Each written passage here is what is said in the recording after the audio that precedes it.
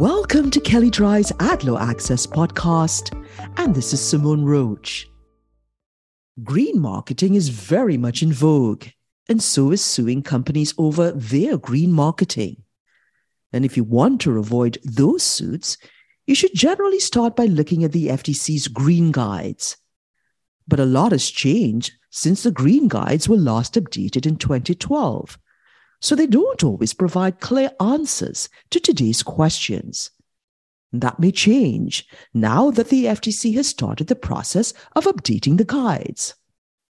Recently, the FTC announced that it is inviting the public to submit comments in response to a series of 31 broad questions, most of which have various sub-questions.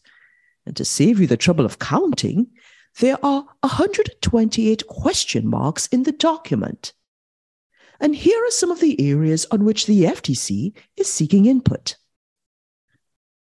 Carbon offsets and climate change. The FTC asked whether it should revise its guidance relating to carbon offsets and whether it should address other claims related to carbon offsets or climate change, such as net zero or carbon neutral, which are becoming more popular. Recyclable.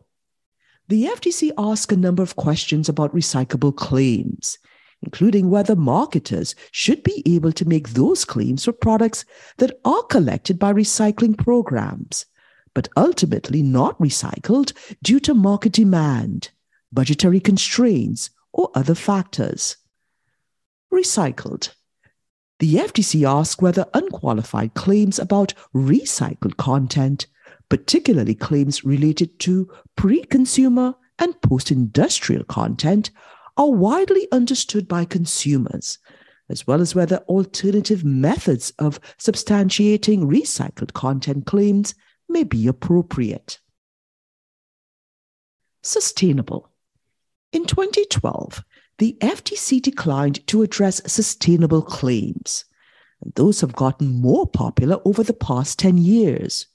And we've seen a number of lawsuits and NAD challenges involving those claims.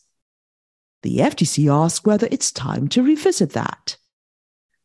And in addition to these and many other questions about specific types of claims, the FTC asked some bigger picture questions, including questions about how consumers perceive green claims, whether the guides conflict with other laws or regulations, and whether the Commission will initiate a proceeding to consider a rulemaking under the FTC Act related to deceptive or unfair environmental claims.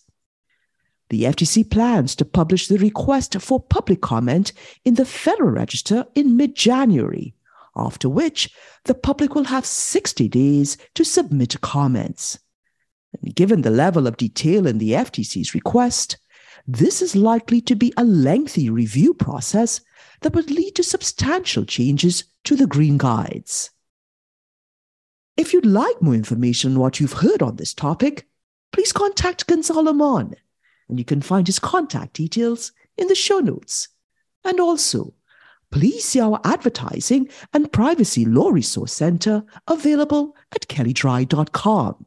And please download the AdLaw Access app for Apple and Android phones, available in the Apple app and Google Play stores.